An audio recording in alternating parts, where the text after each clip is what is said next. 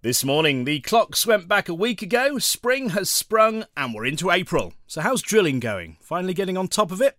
Sean Sparling is here soon with useful agronomy advice, as ever. Also this week, the new device said to be a real game changer for agriculture. Our system can retrofit or fit onto new systems and should fit onto any hydraulic sprayers. Plus, we can't escape it. Article 50 has been triggered, but what happens if, as many are predicting, subsidies disappear? I think it might be difficult, but I think there will be some businesses, and if we can diversify, there will be opportunities. But we do need to understand the risks to our businesses. Sunday, April 2nd, 2017. This is the Farming Programme with Sean Dunderdale. Good morning. Let's start this week with our agronomist Sean Sparling. March was rather unsettled weather-wise, it's fair to say. Mind you, when hasn't it been? Finally, though, drilling is now underway. Morning, Sean. Yes, morning, Sean. I feel like I've been promoted coming on first. It's either that or let's get him out of the way. I'd like to think of the former rather than the latter. I have been hosting Farmers of the UK on Twitter, at Farmers of the UK. They hand it over every week. Somebody different takes over the Twitter feed. So I've been trying to showcase what happens in UK agriculture, the nature that we work alongside. So I've just carried my camera with me all week like I always do.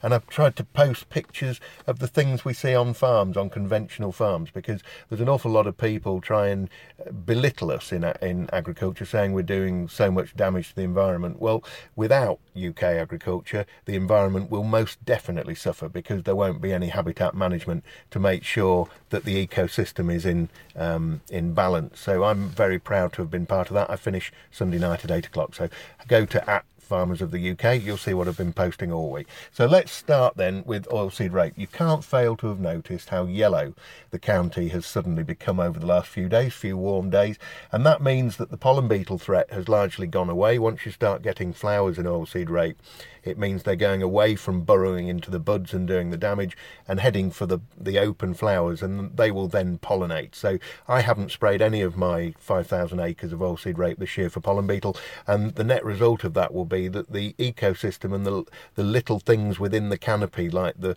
parasitic wasps and the spiders and all the good things in there, the beetles, will have been left alone, and they will do their job and help us out for the rest of the season, because that's what integrated pest management is all about. So oilseed rape disease levels remain relatively low. Light leaf spot is increasing. If you did put something like tebuconazole in a few weeks ago when you put the treatment on for mayweed, thistles, poppies, etc., then you will get about 3 weeks out of that, so you're up to date. You will have got a little bit of growth regulation out of that, although you do need a 3/4 dose of something like tebuconazole or metconazole to get a good growth regulatory effect. So on the very, very forward canopies, there are other products, of course.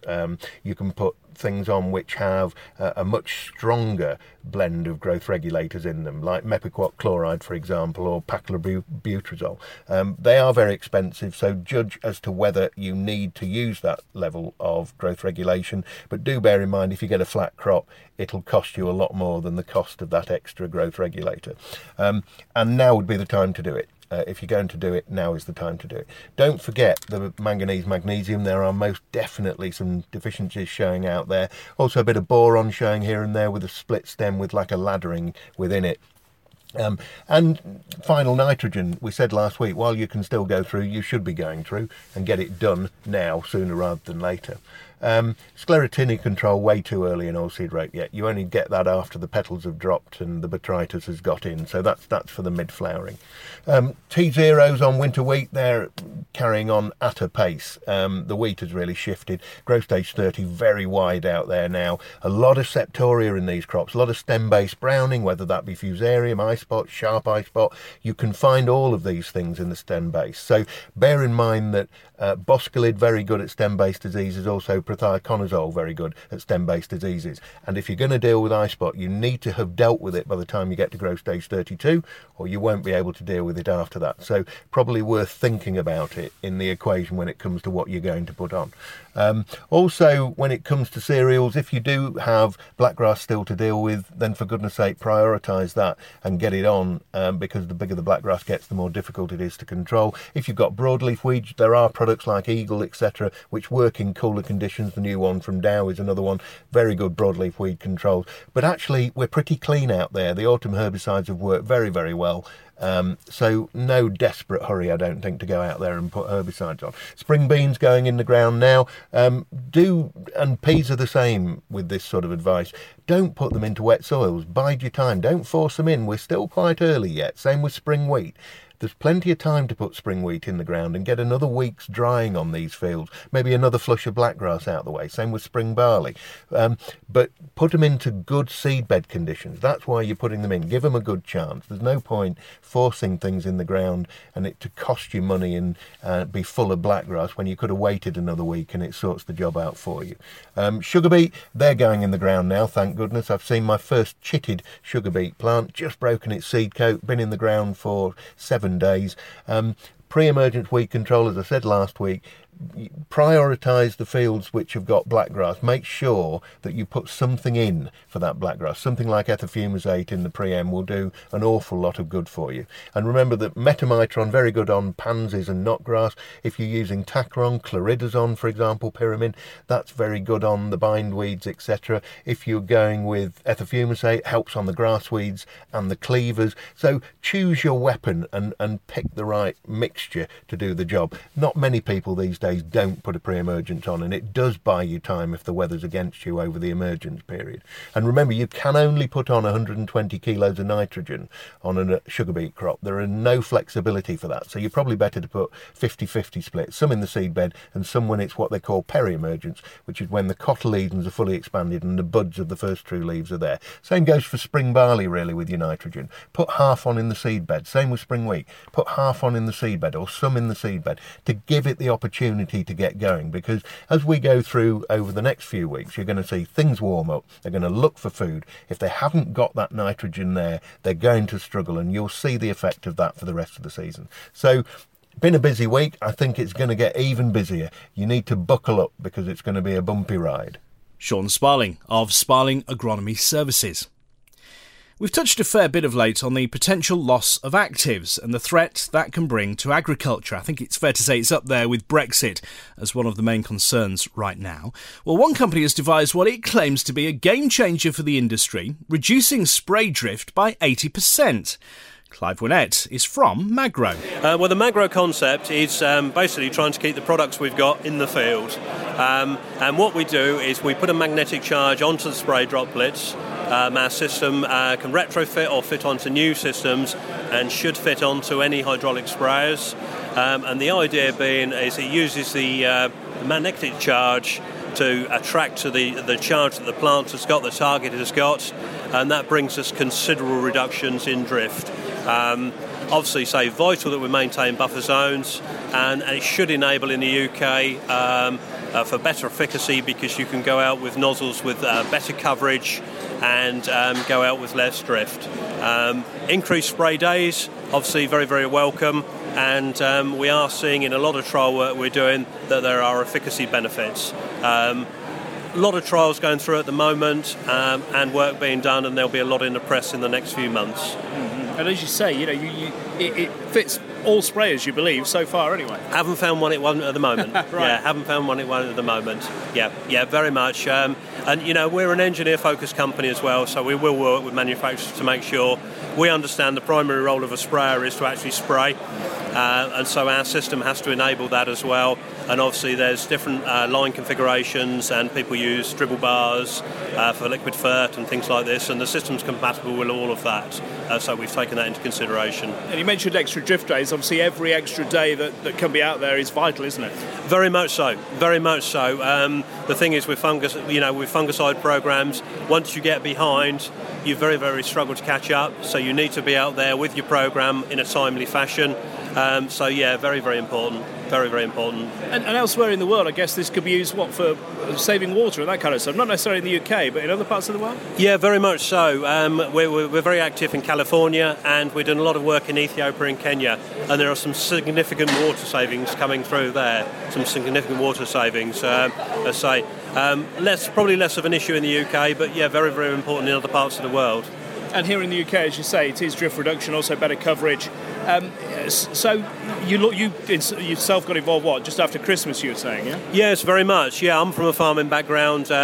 Recently, I worked for Frontier for 5 years, and then I've worked in the pesticide industry for 3 years as an account manager. So I understand the problems that we've got with the actives that we've got, and what we're trying to do is we're trying to keep the actives we've got, and so better coverage will help with that. And there's all sorts of implications. Certainly pesticides manufacturers, machinery manufacturers, farmers and growers are all looking at this system. It's very interesting, very interesting. Clive Winnett there from Magro. A game changer then? Let us know your thoughts. You can email us as usual through the website. Right, on to the latest from Open Field then, and it's Chris Spratt with the news this week. Hi, Chris. Good morning, Sean. What's happening? Quiet week? Yeah, relatively quiet week as far as the phones have been concerned, I must say. Lots of land work taking place, and people relieved to get on top side of that, I think, really, and probably by this weekend down to maybe just some of the heavier fields to get drilled, but yeah, good progress really. As far as the market's concerned, well, the domestic wheat market at present seemingly range bound, but for how long I think remains the question. May 17 wheat futures, that's the futures traded in London. The open position there is high for this time of year, around about 400,000 tonnes, so plenty to sort between now and the first, what they call the tender day on the 25th of April. As far as the market itself is concerned, well, it's difficult to gauge the depth of buying interest as growers, as we said, are busy on land work and most are waiting to see what's left after existing contracts have been completed before making further commitments. And buyers, on the flip side, are really taking small amounts of top-up hand-to-mouth and cover as and when required. It still could be tight by the end of the season. A long way to go, really. Main story of the week, I suppose, as far as the UK is being concerned, is the triggering of Article 50, and we've all listened to that quite a lot throughout the week. But obviously, from an agriculture point of view, it is very important, and we will need to follow sterling's reaction, and that will influence our price going forward. But it isn't just currency that affects prices in the UK. If you want to buy or are a buyer of wheat into Egypt at the moment, you'll need twice as many of Egyptian pounds as you did before November. Russian ruble, that's currently at a 20-month high against the US dollar, so their growers there will feel under pressure and be trying to hold off selling if they can. On the oilseed rape side of things, well, that's continuing to drift really on inactivity. Crushers are munching their way through imported cargoes at various destinations. There's still some way to go before the end of the season. Imports have certainly helped to redress some of the balance that was there and given them the opportunity to keep out of the market. Currency's been a little firmer, but as we know, things can turn around very quickly. Over the weekend, there'll be the USDA Stocks and Plantings Intentions report come out. That'll be after the close of play for the UK and European markets Friday evening. So any impact of that will be seen in tomorrow's trades. And on the back of that, really, the market's been quiet towards the end of the week. There's always an unknown element to these reports, and that's what really keeps people probably taking a more sedentary view towards a position on the market. As far as prices are concerned, wheat for May 148 to 150, with harvest 130 to 131, and November 133 to 135. Group 1 premiums on the old crop still in the range of £3 to £4. Feed barley, ex-farm 120 to 123 for May, with harvest at 108 to 110, and November at 113 to 115. Oilseed rape drifted on the week, as we've said, 328 to 330 for May, with the harvest at 290 to 293, and November at 300 to 302. And finally, beans, £160 for feed beans on the old crop still, with new crop 147 to 150 for November. Thank you. Chris Spratt, Open Field.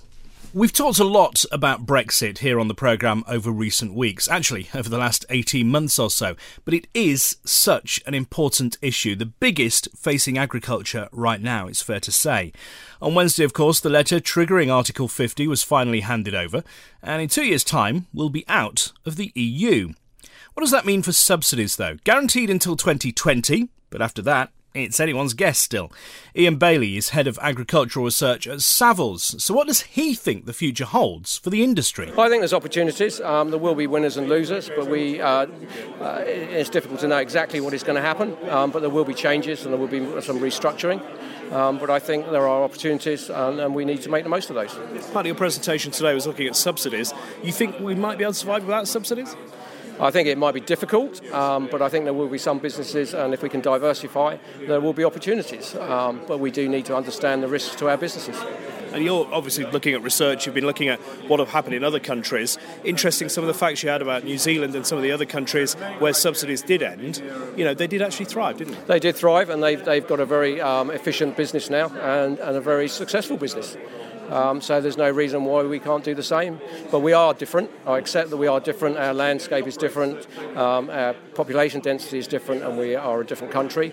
So there will need to be some support for environmental and some of the public goods. But that will be an income stream that we can tap into. What do you find is the feeling at the moment in agriculture? I think it's quite diverse, really. I think there are people positive. There's a lot of people talking about it. We're holding quite a lot of dinners and debates, talking to our clients and to our contacts. I think people are very prepared to look at it and to think what alternative things we could do. And you're also talking, of course, with George Eustice, among others, yes, as well. What are the feeling you're getting back from him? Because, agriculture is very low down, isn't it, in the grander scheme of things when we come to talking about Article 50 and talking about whatever deal we'll get from Europe? Yes, I totally agree with that. I think the key message that we're getting is that forget direct support. Direct support, especially from George Eustice, doesn't appear to come in his vocabulary very often, but he does talk about some of the other issues, public goods and grants for investment and those type of things which will support the industry. An interesting question earlier was, is Brexit the least of our problems? I mean, we've got, obviously, the election, particularly in France, and Donald Trump this week. I agree. We don't know what's around the corner. And I think there's a lot going on in Europe. There's obviously a lot going on across the pond. We should just have to wait and see. But we're in this environment. We have to understand our businesses and we have to look for the opportunities and mitigate the risk. Do you think there is a fear of further uncertainty with President Trump? Definitely. I think there is, but we'll have to see how that pans out and use the information we've got, look at the scenarios, do a sensitivity analysis on our businesses and try and be prepared. You touched on land values as well. Have we peaked price-wise, do you think? No, I think they will keep going up. I think we've peaked from where we were before. I think we're going to have a period now of fairly flat values on average. I don't think we'll see a crash in land values like we've seen with the residential and some of the commercial property, but I think thereafter they will go up, but probably not at the rates we did before. And as you also touched on, it's diverse, isn't it? One farm could go for astronomical price, another farm might not even sell just over the road. That's right, and that is the market at the moment. It is very diverse, and it's all to do with the bidders, the number of bidders, the number of people bidding on in an individual farm. And if you've got a neighbour that's really interested and has been trying to buy it for several generations, then that farm could make a lot more money than one further down the road. And is there any sign that could change? Not at the moment. I think at the moment, I think if commodity prices went up and the sentiment came back in, but I think at the moment people are seeing it as a market where if they want it, they'll go for it. But I think at the moment we're going to see pressure with commodity prices where they are. And that's going to be a bigger effect than the Brexit effect. Ian Bailey of Savills. At British Sugar, they're looking confidently to the future post-Brexit. Paul Kenwood is MD of British Sugar. Well, so far there's been very limited impact, and we are very positive about the future of the business regardless of Brexit. So we are one of the most cost-effective producers of sugar in the world. We have got a great proposition for our customers across the UK, and so we think that we will prosper come Brexit or not. And Brexit actually gives us an opportunity to design a UK sugar policy with UK government that should help us continue to be successful. What is it about leaving the EU that provides that opportunity specifically? So we have a chance to design a sugar policy which balances the needs of our homegrown sugar business, which has got 9,500 jobs across East Anglia and the East Midlands, which works with 3,500 growers, which generates electricity, builds animal feed, and generates sugar, with the interests of consumers, manufacturers, and also imports of sugar from developing countries, which need the income from sugar. survive and to thrive. Now, if you were advising the government on policy, what would you particularly like to see in this new policy going forward? We want the government to recognise that sugar is a special homegrown industry and to put the time and attention into designing a sugar policy. One of the things we're worried about is that government might accidentally damage something which is quite special. That said, we currently trade very happily with the EU and can continue to, so free access to that market is important to us. We are a very highly skilled business, so we are not particularly worried about labour, but it would be good to be able to continue to transfer highly talented people around our group. So we do have businesses in Spain and Africa in particular, so there are some small immigration asks, but broadly, just to allow us to carry on competing successfully in the world. Now, let me ask you about the quota issue. Now, that there have been EU quotas for sugar production, but my understanding is that they're coming down anyway. Does that mean that there'll be no impact going forward if these quotas are already coming down? It's a great example of how the sugar policy for the UK has been decided outside the UK and has had to take account of the other 27 countries. That regime limited us quite strongly in what we were able to sell. And despite being one of the most efficient producers in the world, we were unable to export into the world market. And we were heavily limited into how much sugar we could produce in our own country and in the EU. Stepping away from that opens up the opportunity for us to export to the world, to export to Europe, and that's a good thing. And in future, sugar policy will be decided in Westminster, which we think means it will be better tailored to the UK industry. In terms of exporting to the EU post-Brexit, I mean, presumably at the moment you don't know what the rules are going to be, so you mentioned a few moments ago that you felt you can still export to the European Union, but presumably until negotiations are completed you don't know for certain. No, it's absolutely true, so that there is some uncertainty there, and we sell about 10% of our volume goes to Ireland and northern France, so we export successfully to the European Union at the moment. We are talking to government to make sure that the customs barriers are as frictionless as possible and that we can continue to make those exports. Let's move on to talk about world trade and for countries outside the European Union. You mentioned earlier you felt you could expand into those markets. Just a bit of detail on that, because obviously they're going to be fairly competitive. Why are you so confident that you can expand into those markets going forward? So there are surprisingly open statistics from a company called LMC, which looks at the costs of sugar production around the world. And they look at the economic cost of growing sugar in the fields, whether that's sugar cane in Brazil, for example, or Thailand, or sugar beet in the UK or North America. And they compare the processing costs in factories. And if you look at those, British factories are the most efficient in the world. And the combination of British fields and British factories is second only to a particular region of Brazil. So in that world market, you're right, it is competitive.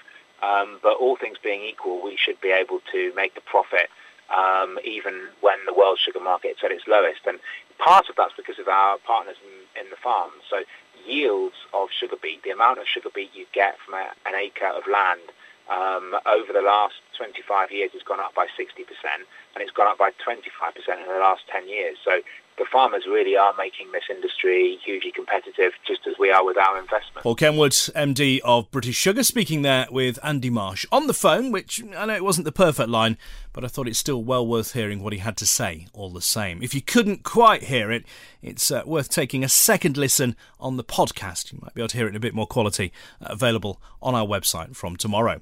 The Farming Programme, 5-day forecast. Yes, on to the forecast then, and April showers, well, I guess so, we are into April after all. 1 or 2 showers possible today, some sunshine as well though, 12, 13 Celsius the high, the wind from the northwest at about 5 miles an hour. Overnight tonight, cloudy at first, possibility of some clear spells after midnight, lows of around 5 Celsius, the wind from the south, 10 to 15 miles an hour. And then tomorrow, patchy clouds, some sunny spells, highs of 15 Celsius, that wind from the south-southwest, 15 gusting at 20 miles an hour. Overnight, Monday into Tuesday, mostly dry, cloudy, possibility of a shower first thing on Tuesday morning, 8 Celsius the low, the wind from the west-southwest, 10 to 20 miles an hour. And then Tuesday itself, another day of patchy clouds, some sunny spells, should be dry though, 12 Celsius the high, the wind more from the north-northwest at 10 miles an hour. Tuesday into Wednesday, staying cloudy, 4 Celsius will be the low overnight, the wind from the west at 10, gusting at 20 miles an hour, and then showers for the middle of the week, 12 Celsius the high, and the wind from the northwest, again at about 10 to 15 miles an hour. For the end of the week, it looks like some sunny spells on the card, should stay dry by the looks of things, highs of around 12 Celsius, overnight lows with clear skies down to 4 or 5 Celsius, and that wind continuing more from the west at about 15 to 25 miles an hour. So that's the forecast, and indeed another week in the hectic world of agriculture. As ever, if you've a suggestion of something you think we should be covering on the programme, please do get in touch. Email through the website or on social media. If you're on Twitter, @FarmingShow, you'll find us. I always welcome your ideas and feedback. Maybe your suggestion will be on the programme next week. Until then, whatever we have in store next Sunday, have a good week's farming.